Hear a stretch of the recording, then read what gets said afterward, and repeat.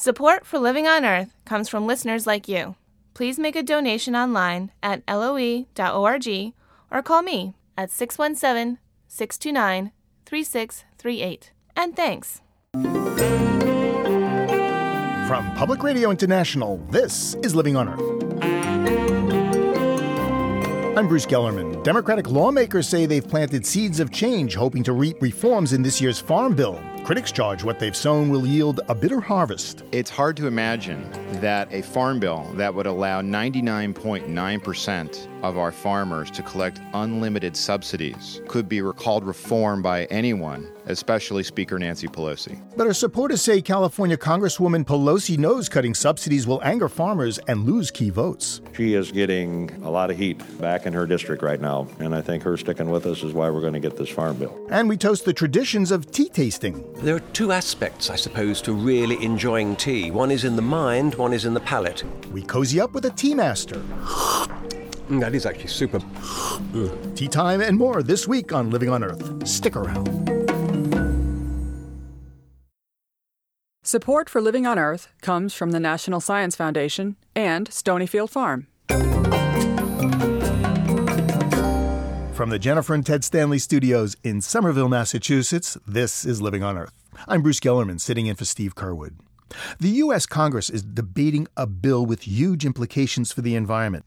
No, it's not about climate change or endangered species. It's about farms. Every 5 years, the Farm Bill comes up for renewal, and it affects everything from wetlands and habitat protection to alternative fuel production and international trade, not to mention the food on our tables. Critics of the current ag policy say farm subsidies negatively affect all of these things and waste taxpayer money to boot. With Democrats in control of Congress, hopes for reform were high, but Living on Earth's Jeff Young tells us those calling for change have a tough row to hoe. I had good news when I was back home. It was all positive on this. There were so many boots and cowboy hats in the House Agriculture Committee hearing room, it looked like a hoedown. Lobbyists for ranchers and farmers crowded in, eager to hear what Agriculture Chairman Collin Peterson would say about the new Farm Bill and the billions in subsidy payments it might send to farm country. Peterson warned they might not like it. Maybe what we were doing here is just trying to come up with a bill that made everybody equally unhappy. Here's Peterson's dilemma. Congress is under pressure to limit the massive subsidy system that pays about $20 billion a year to farmers, many of whom are already quite wealthy. But about 40% of that money goes to the home districts of the members of the Agriculture Committee. So Peterson came up with a compromise. No one making more than $1 million a year could get payments. This bill represents reform. We have made changes that nobody thought that we could ever do and knock a bunch of farmers out of the system. Analysis by the Agriculture Department shows the new bill would eliminate only about 3,100 of the 1.5 million subsidy recipients. Critics say that's no reform at all. I think the loopholes that exist with the committee bill is so large you can drive a combine through it. And yet it's not addressing the true needs of other priorities. That's Wisconsin Democrat Ron Kind. Kind teamed with Republican budget hawks to offer an alternative to the Farm Bill. They want to ban payments to farmers making more than $250,000 a year. The money saved would go instead toward programs for nutrition and land conservation. These reformers thought they'd have a good chance. Crop prices are high. The U.S. faces international pressure to comply with agriculture trade agreements. Even the White House wants to cut subsidies to rich farmers. A varied coalition of environmental, anti-poverty, and fiscal conservative groups came together to push for change. David Keating is with the free market group Club for Growth. I think today we've seen the strongest left-right coalition ever assembled to work for change. And hitting congressmen from the left and the right, we think we might finally be able to score a knockout punch against the special interests. It's not often you see the Club for Growth teamed up with groups like Bread for the World. But Reverend David Beckman says his anti-hunger group finds common ground with conservatives who think that U.S. crop subsidies hurt farmers in developing countries. Beckman says cheap American grain and cotton flood global markets. Our subsidized cotton goes all over the world, and it competes with cotton that's grown in Mali, Ethiopia, Zimbabwe, South Africa. You know, those cotton farmers are making $400 a year. But they're up against cotton farmers in the U.S. that have all kinds of technology, plus big checks from the federal government. It's just not fair. Environmentalists say subsidized crops strain the land.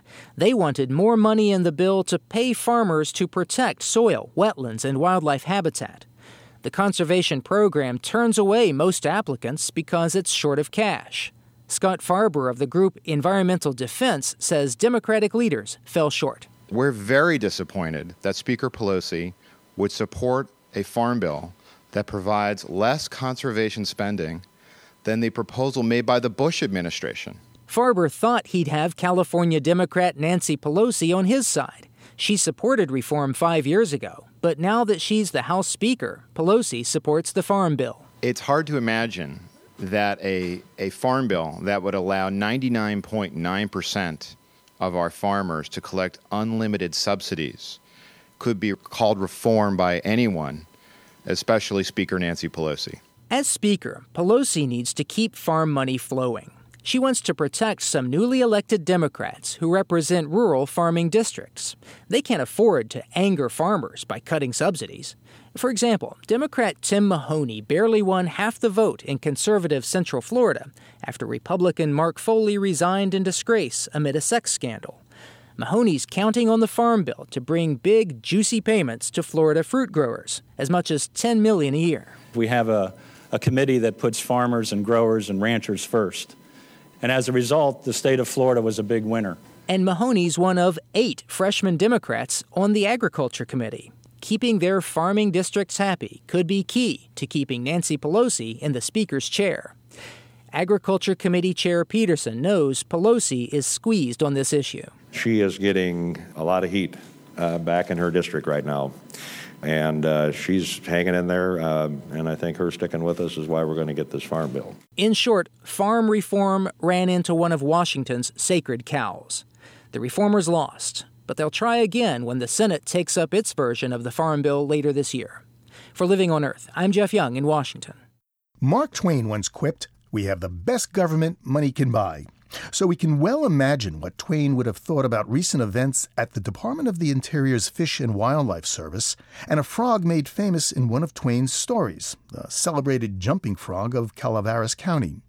Last spring, Fish and Wildlife designated 450,000 acres as critical habitat for the red-legged frog, but that was nearly 40% less than the service's own scientists had recommended.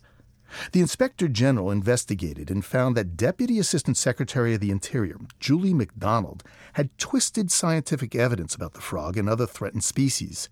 The IG concluded McDonald violated federal ethics rules.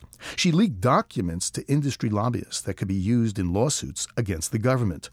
Julie McDonald resigned in May. And soon after, Lynn Scarlett, Deputy Secretary of the Interior, testified before Congress. Where there is evidence of science manipulation, we will act upon it. I take that challenge and charge very seriously. You will find no greater champion of integrity in science than myself and this secretary. Now, in what may be an unprecedented move, Fish and Wildlife is going to review 8 decisions that Julie McDonald had influenced when she was working for the Department of the Interior.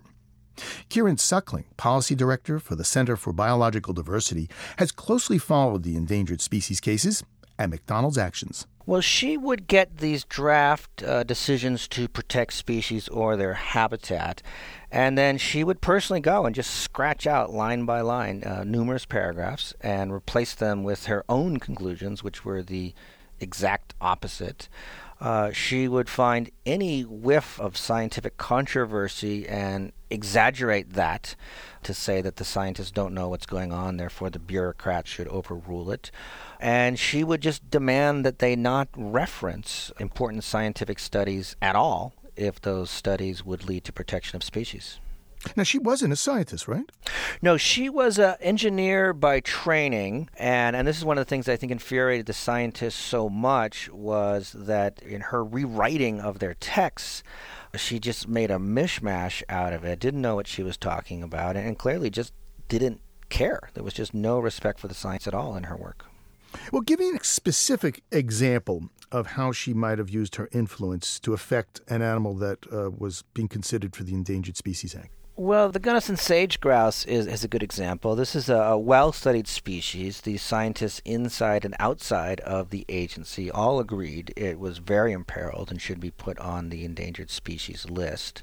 A proposal was sent up to Interior to put it on the list, and McDonald not only overruled the decision and kept it off the list, but at the same time, she just ridiculed the scientists for what they were saying, and just demonstrated this incredible hostility to the agency for trying to just simply do its job. Now, the Gunnison sage grouse isn't one of the 8 cases that are going to be reviewed. That's right. And in fact, by our estimate, there's probably 100 endangered species decisions out there that she completely mangled that are not being reviewed either. Well, what could have Julie McDonald's motive been in keeping the Gunnison sage grouse off of the endangered species list? Well, her motives were very clear. She was in constant contact with the livestock industry and also the oil and gas industry, which is booming up in this portion of Colorado. And so she was very clearly working on their behalf to ensure that endangered species did not get in the way of them being able to trash thousands and thousands of acres of high desert habitat. But don't businesses have a right to legitimately express their interests to the government? Oh, absolutely. They have the right, as any citizen does, to participate in these public processes, submit comments, submit critiques, and if they don't like the decision, they can even file a lawsuit over it.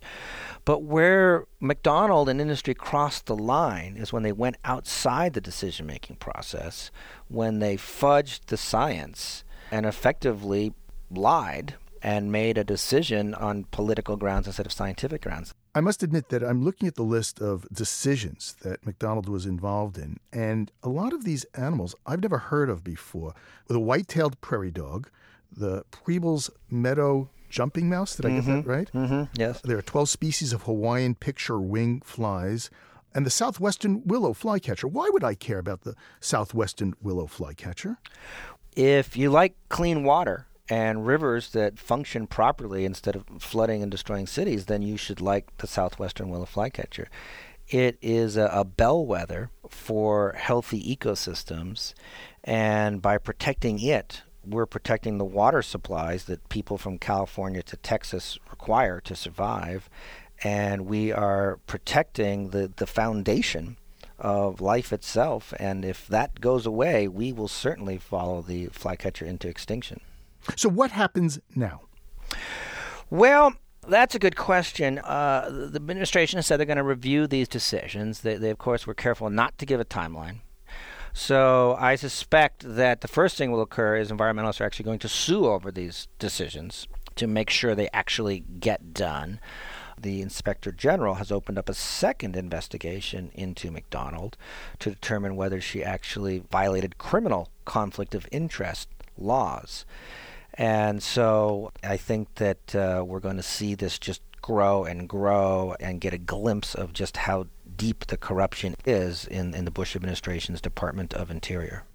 Well, Kieran Suckling, thank you very much. Glad to be here.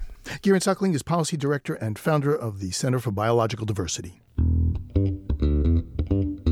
Coming up, seeing the forest for the trees on climate change. That's just ahead on Living on Earth.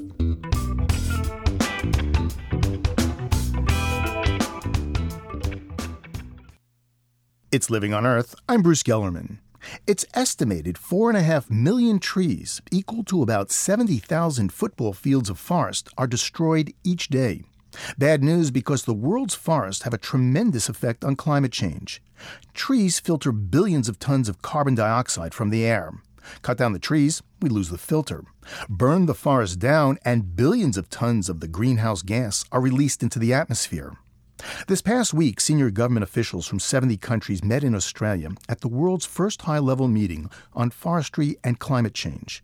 At the meeting, Australia's Environment Minister, Malcolm Turnbull, announced a 5-year, $175 million initiative to use satellites to monitor the world's forests.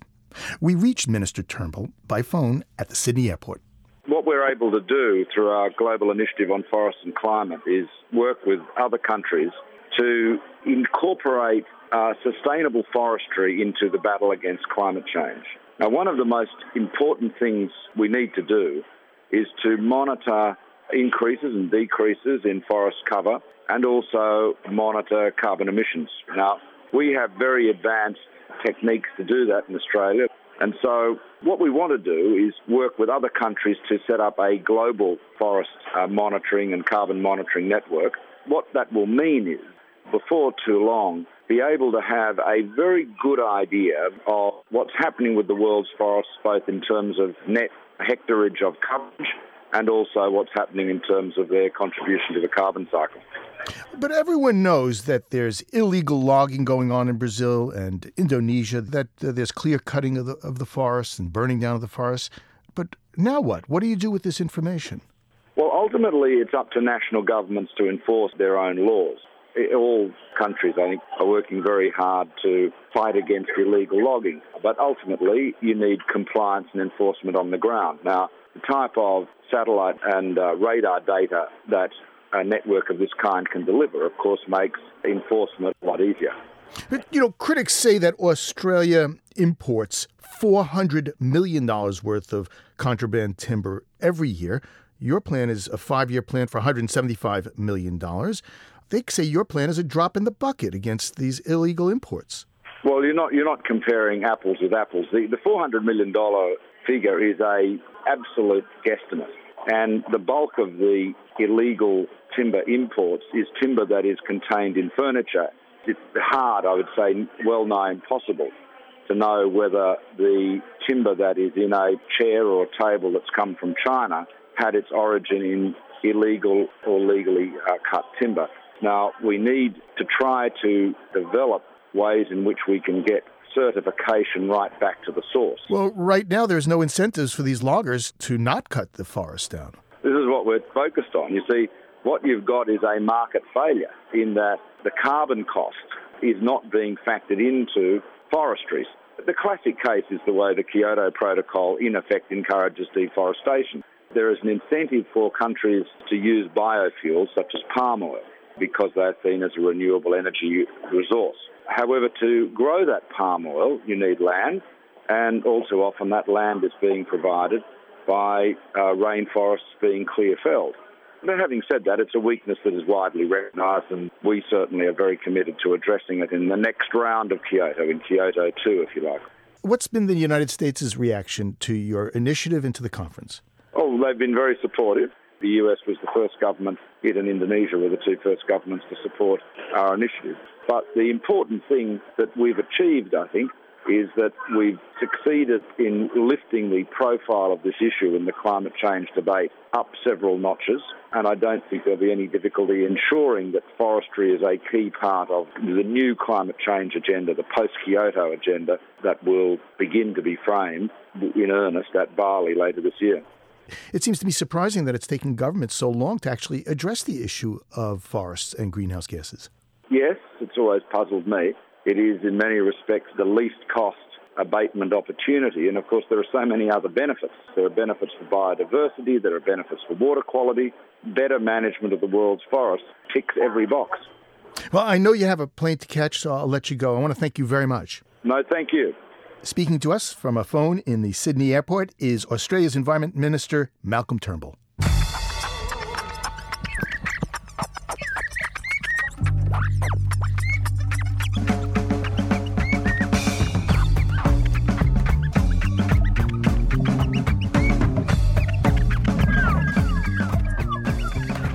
Apparently, our interest in the great outdoors isn't so great anymore. The Centers for Disease Control reports a 30% drop in youth participation in outdoor activities over the past decade. In fact, since 1999, recreational visits to our national parks have been on a steady downward slide. Overnight stays, down 16%. Tent and backcountry camping have fallen nearly 20%. Hardest hit in terms of sheer numbers are parks in the Pacific West region, which is the backyard of one of the world's largest seller of outdoor gear, REI. Recreational Equipment Incorporated is a co-op. It's owned by its members. The 70-year-old company recently released its first annual stewardship report that aims to address the downward trend in outdoor activities. Sally Jewell is president and CEO of REI. Hi, Sally. It's great to be here. Thanks for having me, Bruce. The statistics are absolutely incredible. In the last decade, there's a 30% decline in youth participation in outdoor activities. That's true. Yeah, we've seen a real decline, especially in the use of public lands.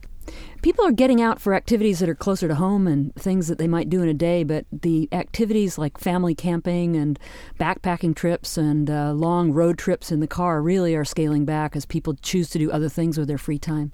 So what's going on? Kids are just getting to be fat and happy? Kids are busier and parents are busier.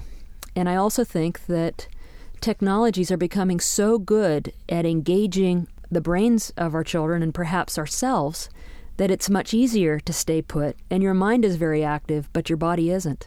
And what you're seeing is increasing obesity, certainly, but asthma and other diseases are increasingly problematic, and part of that is because children aren't getting exposed to the outdoors like they used to.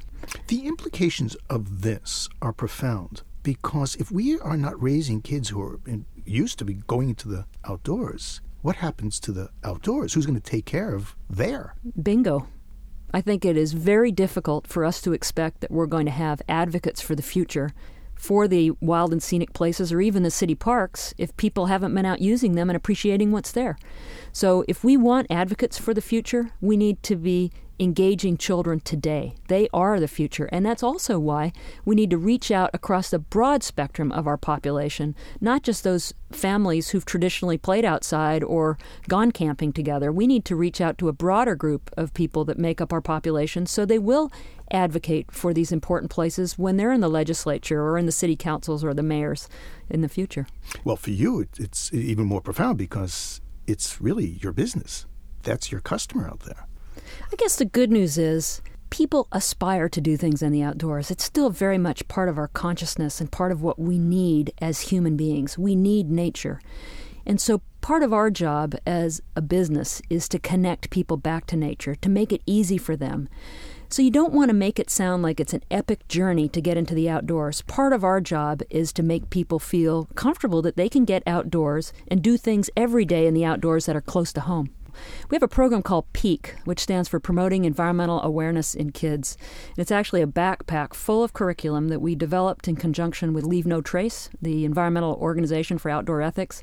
And we'll take it out to any place kids are gathered and put on a PEAK program, which gives them an introduction to the principles of outdoor ethics and connecting with nature in a low-impact way. You have something called a gear bank. What is that? In some markets across the country, we put a special program of gear in place so that underprivileged groups of kids who don't have access to quality equipment to have a good camping experience can come into REI and get outfitted. So it's packs and tents and sleeping bags and sleeping pads and stoves and in some cases clothing.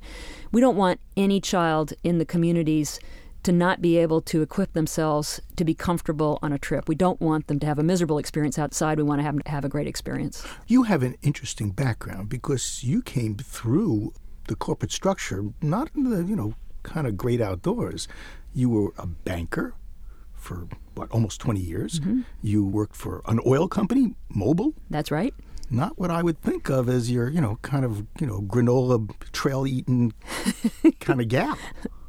I started my career in oil and gas as an engineer, and I would say this, that we all use hydrocarbons, and being an engineer and working for Mobil Oil, I have a real understanding of the trade-offs that we make when we use oil and gas. There is an impact on our planet, not only in the greenhouse gases we produce, but also in the damage to the environment that's just inevitable when you're going to be extracting things from the planet itself.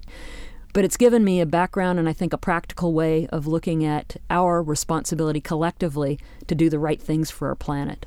Reducing our consumption, taking care of our planet, trying to find ways to produce energy that aren't so impactful. Is it more difficult to manage a company of the size of REI? I mean, how do you make a company that's $1 billion in revenues a year sustainable? It's a great question. We think REI must work toward being planet neutral, and of course we aren't yet, as very few companies perhaps could make a claim that they were. We think we need to set a tone, not only for the outdoor industry, but for other businesses in general. So we now understand our greenhouse gas footprint, CO2 levels by every single store. We reduced that greenhouse gas from electricity by 30% last year by buying new renewable energy from wind and solar primarily. We are working to reduce our commuting consumption, our transportation consumption, as well as recycling more. And we have goals to be planet neutral, at least from a carbon dioxide standpoint, by 2020. Sally, you like what you do. I can hear it. You love what you do. I love what I do. Why do you do it, though? You know, there's something about working for a co-op where you can think about how do you support this company, this industry, and nature 25, 50, 100 years from now. We're engaging young people because they're going to be our customers 25 years from now, and they're going to be the decision makers about our environment. Well, Sally Jewell, it's been a real pleasure. I've enjoyed it a lot. It's my pleasure. Thank you very much for having me. Sally Jewell is the CEO of Recreational Equipment Incorporated, better known as REI. And now, a public service announcement to the youth of America. Hey, you kids, shut off the television and the video game, get your butts off the couch, and go outside and play. Another public service announcement from Fatbago, Federated Adults Taking Boys and Girls Outside. Get off your butts and go outside! Of America. A bit of satire by the Living on Earthlings. Most of us are omnivores. We eat plants and animals. Then there are vegetarians who eat mostly veggies, and vegans who are stricter and don't even eat honey or eggs. And then there are locavores, that is, people who try to cook and eat food that is grown less than 100 miles from where they live. Today we continue our coverage of eating locally with another audio postcard about community-supported agriculture. CSAs enable people to buy into a weekly share of a local farm's produce. Living on Earth's Ian Gray has a share in Red Fire Farms CSA. Food writer Kathy Gunts recently accompanied Ian when he went to pick up his share. The challenge to Kathy to whip up a dish from what he got. They were there as Jarrett Mann, assistant manager of Red Fire Farm CSA, unloaded a truck of fresh produce in Cambridge, Mass. How many families do you guess you might be feeding this summer? Well, we have somewhere in the 450 member range shares. Wow. That's huge. Yeah, most of it goes into Boston. I take 330 every week into Boston. I mean, we turn down probably 70 or 80 people from this site. Why would someone in Cambridge care whether their spinach came from your organic farm or they bought it at the co-op or they bought it at a Whole Food? Why bother with this? Well, some people are just in it because it's the freshest thing you can get. Some of the stuff we harvested literally this morning. They also are engaging in a community to a certain sense. Their language even is quite telling. They'll say, oh, this is our farm. This is my farm. I mean, it's not their farm, but they feel like they're a part of it. And I think that it's part of this connection to the land. Increasingly, you go into this grocery store and everything is wrapped in plastic, and who knows where the hell it's from. And when people don't feel connected to their food, there's something lost, whether or not they realize it. And so people hungering for this connection can find it through CSAs. Thank you so much. Okay, wow. All right. Now we have to gather all of our grub, and then we're going to go back and cook it.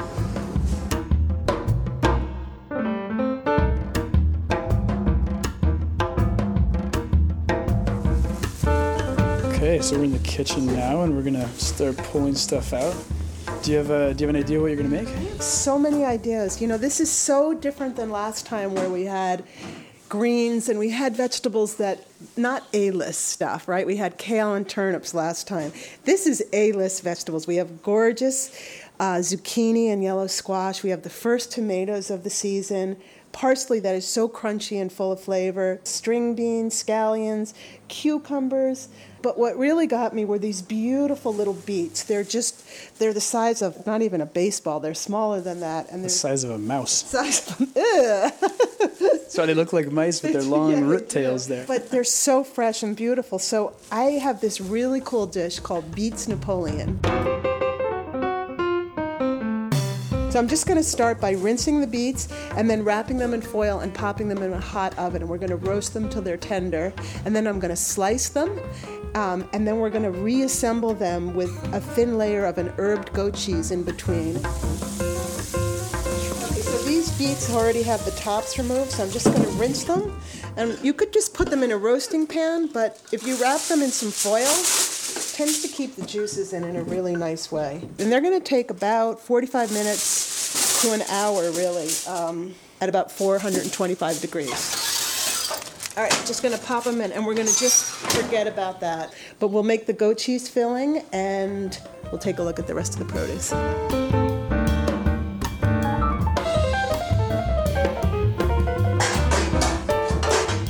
Okay, so I'm just using the back of a spoon to soften the goat cheese, and it crumbles right up. And you can see it's a little bit dry when you try to crumble it, so we add just about a tablespoon or two of milk.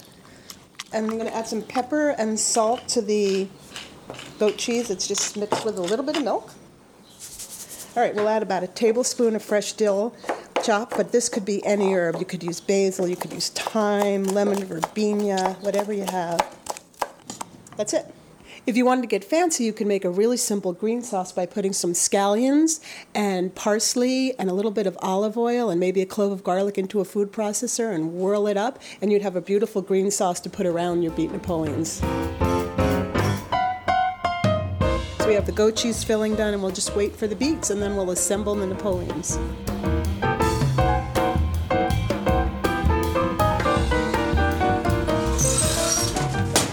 Let's check the beets. It's been almost an hour. Oh, look how juicy they are. These are perfect.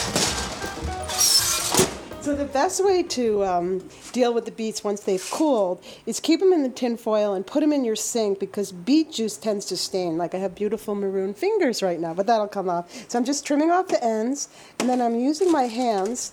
They are still quite hot. And you see that? The peel just comes right off. And you want to cut each beet into, a 1/4 of an inch? And this part's really fun. This is the kind of thing you could even do with a kid, because it's almost like decorating a cake. You get to layer these beautiful beet slices with this pure white herbed goat cheese. And you can make these 2 layers, or you can tower them up and do 3. I'll look for a little guy on top. And that's your beet Napoleon. Very arty and fun, and you get to play with your food. Kathy Gunst is author of Stonewall Kitchen Favorites. You can find the recipe for Kathy's beet Napoleons and other dishes she whipped up with Ian at LOE.org. Later this fall, Kathy and Ian pick up another box from the Red Fire Farm CSA, and we'll be there to see what she comes up with. Just ahead, what you see may not be what you get when it comes to underwater algae. Keep listening to Living on Earth. Support for the Environmental Health Desk at Living on Earth comes from the Cedar Tree Foundation. Support also comes from the Richard and Rhoda Goldman Fund for coverage of population and the environment. This is Living on Earth on PRI, Public Radio International. It's Living on Earth. I'm Bruce Gellerman. Coming up, tea and tradition for 2 with a British tea master. But first, this note on emerging science from Lauren Cox.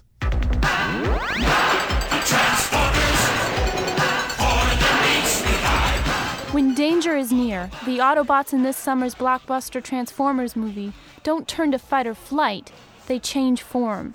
And just like the alien robots morph when confronted by a foe, so does a species of algae native to Earth.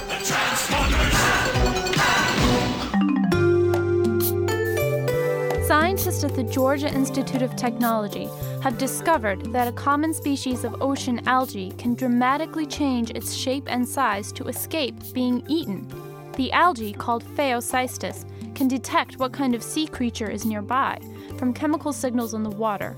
It can then morph from a tiny single cell into a giant complex colony, or vice versa. The transformation is on the same magnitude as a single mosquito morphing into a dense swarm 70 times bigger than a blue whale. By using the transforming trick, algae can increase their chance of survival by 100-fold, and understanding the algae's ability to transform might help us survive. Algae absorb a significant amount of the carbon dioxide in the ocean, and the size algae takes can determine where the greenhouse gas goes once the algae is eaten. If it's a large colony, it sinks to the ocean floor. If it's a single cell, it stays near the ocean's surface, where there's a greater chance it'll be released back into the atmosphere. Obviously, when it comes to algae in the ocean, there's a lot more than meets the eye. Transformers, more than meets the eye. That's this week's Note on Emerging Science. I'm Lauren Cox. One of the biggest and most ambitious environmental restoration projects in the country is now underway in San Francisco Bay. It will take decades and upwards of $1 billion to turn thousands of acres of industrial salt ponds back into wetlands. As Andrea Kissick reports from San Francisco, the work is helping nature make a comeback. If you've ever flown into San Francisco International Airport, then you've seen the salt ponds, a checkerboard of orange, red, and yellow hues formed by algae from high salinity levels. Go a little closer still, and some of the salt ponds look like the surface of the moon. Sinuous water channels flow through a layer of chalky white crust. Back in the 1800s, this former tidal marsh was diked off by levees to create ponds for salt making. In fact, in some parts of the bay, they're still making salt for food, medicine, and road de-icing. This is our reclaim area here. This is where the salt, after it's harvested, it's been washed and then it's been stacked. This East Bay salt plant is owned and operated by Cargill, the Minnesota-based multinational food firm. Pat Mapelli stands dwarfed by an 80-foot-high stack of salt that looks like the white top of a circus tent.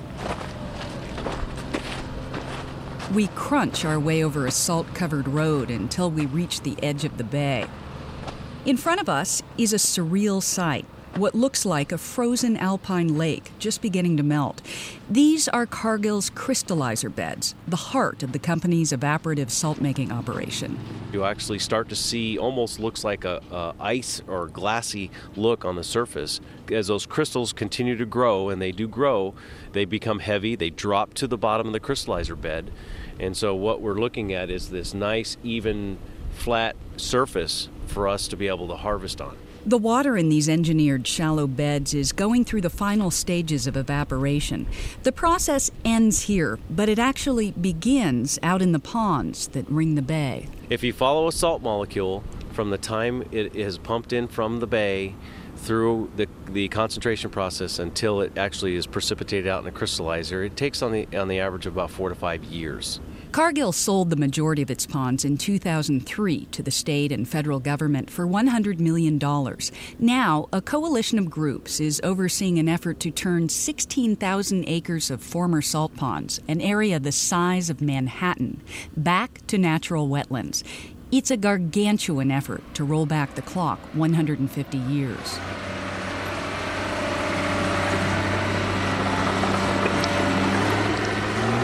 At the southern edge of the bay, in the Alviso Slough near San Jose, amphibious dump trucks working on the restoration dig out mud that keeps sliding back into a channel.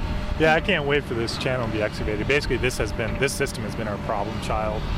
Eric Mruz is a biologist managing the ponds for the U.S. Fish and Wildlife Service.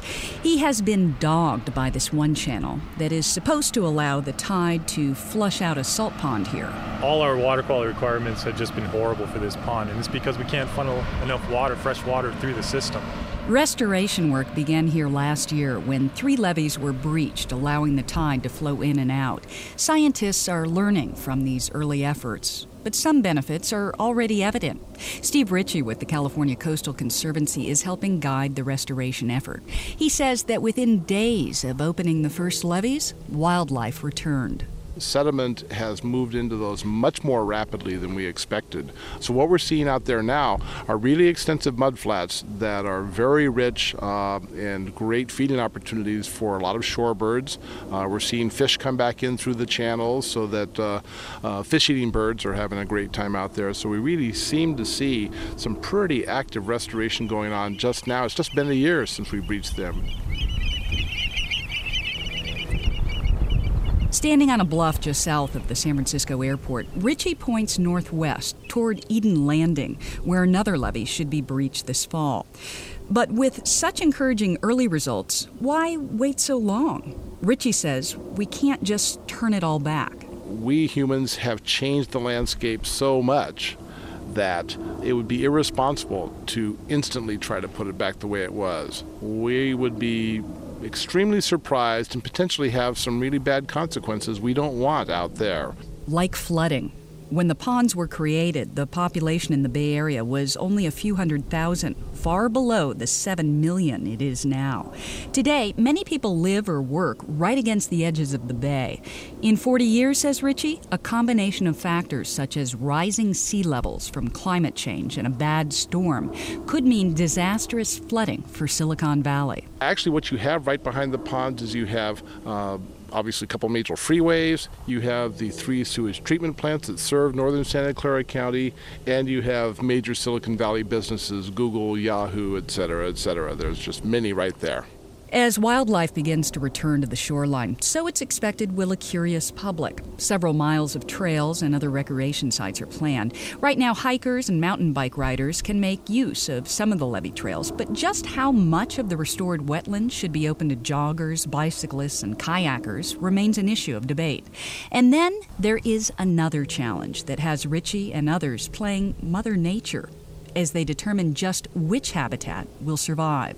It turns out some species actually thrive on salt ponds, but others don't. California clapper rail and salt marsh harvest mouse were the species that really utilized that area, and they've become endangered because of the reduction in it. When they were converted to salt ponds, a whole lot of other species moved in. So one of the things that we have to do in terms of habitat is strike a balance between those species. We want to recover the tidal marsh area and the tidal marsh species, but we don't want to do it solely at the expense of species that like ponds. If concerns such as flooding or choosing which species will survive isn't daunting enough, how about raising $1 billion? That's how much restoring the more than 20 miles of shoreline could cost to complete. The task of bringing back the edges of San Francisco Bay may seem formidable, but the fact that it is even possible makes many people want to try. For Living on Earth, I'm Andrea Kissick.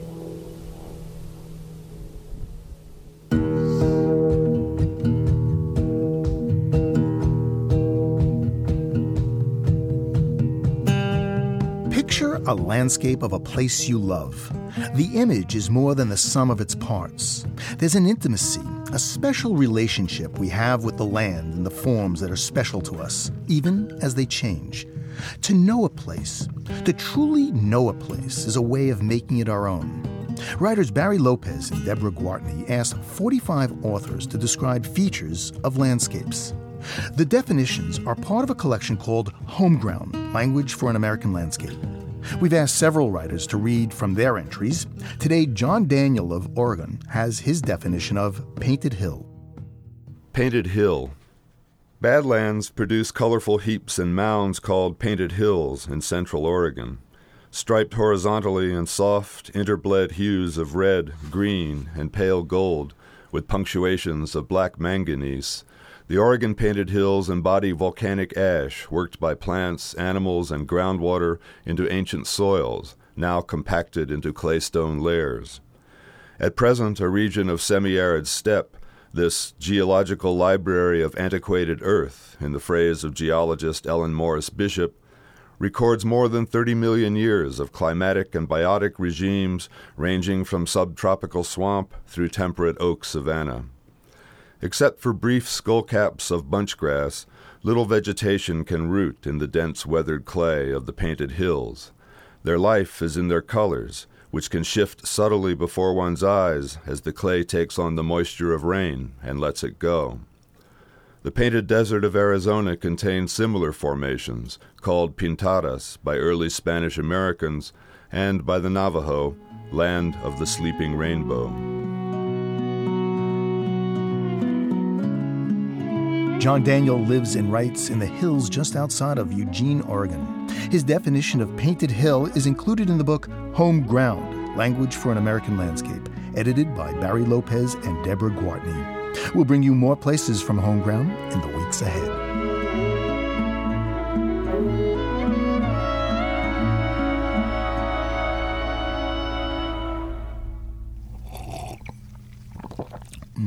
There's nothing quite like a crisp cup of freshly brewed iced tea to take the heat off a hot summer day. Yep, tea is time-tested. Legend has it that in 2737 BC, Chinese Emperor Shen Nung discovered brewing tea quite by accident. When sitting in his garden one morning, a single leaf fell into his bowl of hot water. Intrigued by the fragrant aroma, he brewed a cup, and the rest is ancient history. Today, tea is hot. It's used in everything from shampoos to face creams, and health-conscious consumers increasingly reach for cups of tea rich in antioxidants. Giles Hilton knows a lot about tea. He's master tea blender at Whittard of Chelsea, proprietors of tea and a London institution since 1866. Mr. Hilton was in Boston recently for the grand opening of Whittard's first across-the-pond tea blending store. There he talked about the little leaf that's steeped in so much tradition.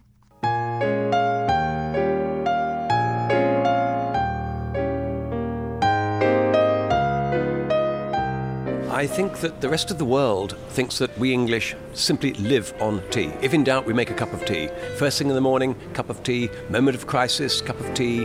Relaxation before going to bed, cup of tea.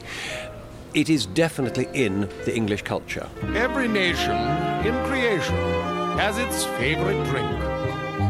France is famous for its wine, its beer in Germany. Russia goes for vodka. England loves its tea. So the early English traders in their sailing boats had found China. So the English took Hong Kong Island as their settlements because the Chinese wouldn't let them into mainland China. They traded for anything they could get, be it silk or jewels or tea. The English were trading back into England from the Far East with tea, so we hit the tea culture first. Tea is well known for containing antioxidants. And these antioxidants they are natural ingredients in the tea leaf that is particularly good for the health. And the body can absorb these antioxidants and polyphenols. These antioxidants seem to have an ability, if you like, to almost purify the body a bit. Certainly tea is a very good digestive. It will help the body not absorb too much fat from fatty foods and help build up that sort of immune system to minor complaints and diseases. When you think of a tea, there are endless choices. It's almost like self-analysis, isn't it? In other words, come on, what do I enjoy in life? Do I want red wine or white wine? We seem able to make that a choice. Do I want a strong tea, a light tea, a herbal tea because I'm thinking of my health? No, I'd like a pot of tea, please. Earl Grey or Lapsang Souchong? No, tea. It's an interesting question when people say, what is leading interest in different teas? What is increasing the sales in certain areas? The pop culture, so to speak, what is on television, what someone drinks, definitely has an effect because the word of that tea is suddenly in the public mind. Tea Earl Grey hot. And so, funnily enough, Earl Grey is one of our best sellers, without doubt. There are two aspects, I suppose, to really enjoying tea. One is in the mind, one is in the palate, if you like. So I will prepare a cup of tea without great pretension. I don't have to have china. I don't have to have a beautiful teapot. I just make tea. The serving of tea to friends is an old and very enjoyable custom, and so it has its traditions. Sometimes with a pinch of leaves picked up with my fingers and dropped into a cup. So the pleasure is in that flexibility of making tea. Start with fresh drawn cold water. Bring it to the boil, however you boil it, doesn't matter. But try to give a tea 2, 3, 4 minutes to brew to get the flavour out. Leaving the tea in longer overbrews it, and after about 5 minutes you almost develop a bit of harshness and woodiness because you've soaked the best essential oils from the tea leaves and then pour it, almost still bubbling, onto your tea bag or onto the leaves. And the reason is bubbling, it's full of oxygen, full of life, full of brightness, and it has a great effect on the tea. It brings that back to life and brings out the flavour efficiently. And then don't waste the leaves. Just top up the kettle again with boiling water or just very hot water. Pour it into your brewed leaves and have a second cup 10 minutes later. No problem at all. We should be being more economical, use less, and get 2 or 3 brews out of it. Tea is probably one of the most natural products in the world. If you actually analyse it, you have picked leaves, rolled them in a large flat roller, broken them up, applied warm air to dry them, and that's it. You've added no preservatives, no flavour additives, nothing whatsoever has been added to that at all. That is actually super. And off you go. Giles Hilton is master tea blender at Whittard of Chelsea. The British company recently opened its first tea shop in America in the city that's the site of the Boston Tea Party. Living on Earth's Dennis Foley produced our audio profile. To learn more about the art of tea making, visit our website, loe.org.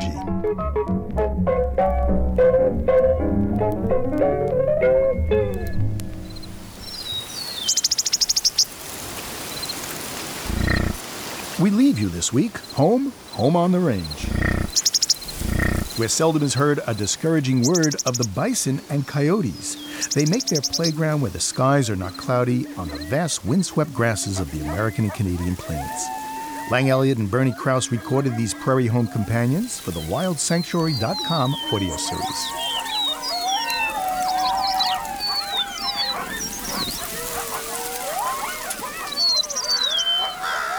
Living on Earth is produced by the World Media Foundation. Our crew includes Ashley Ahern, Eileen Belinsky, Ian Gray, Ingrid Lobet, Andrea Smarden, and Jeff Young, with help from Bobby Bascom, Jeff Turton, and Kelly Cronin. Our interns are Lauren Cox and Amy Fish. Allison Lirish-Dean composed our themes, and today we bid happy trails to our technical director, Dennis Foley, as he heads off into the sunset and the Lone Star State. Dennis brought a rare combination of talents in journalism, engineering, and music to our show, and we are going to miss him. I'm Bruce Gellerman. You can find us at loe.org. Thanks for listening. Y'all come back for a visit. You hear? Funding for Living on Earth comes from the National Science Foundation, supporting coverage of emerging science, and Stonyfield Farm, organic yogurt and smoothies. Stonyfield pays its farmers not to use artificial growth hormones on their cows. Details at stonyfield.com. Support also comes from you, our listeners, the Ford Foundation, the Wellborn Ecology Fund, and Pax World Mutual Funds, socially and environmentally sustainable investing. Pax World, for tomorrow. On the web at paxworld.com. PRI, Public Radio International.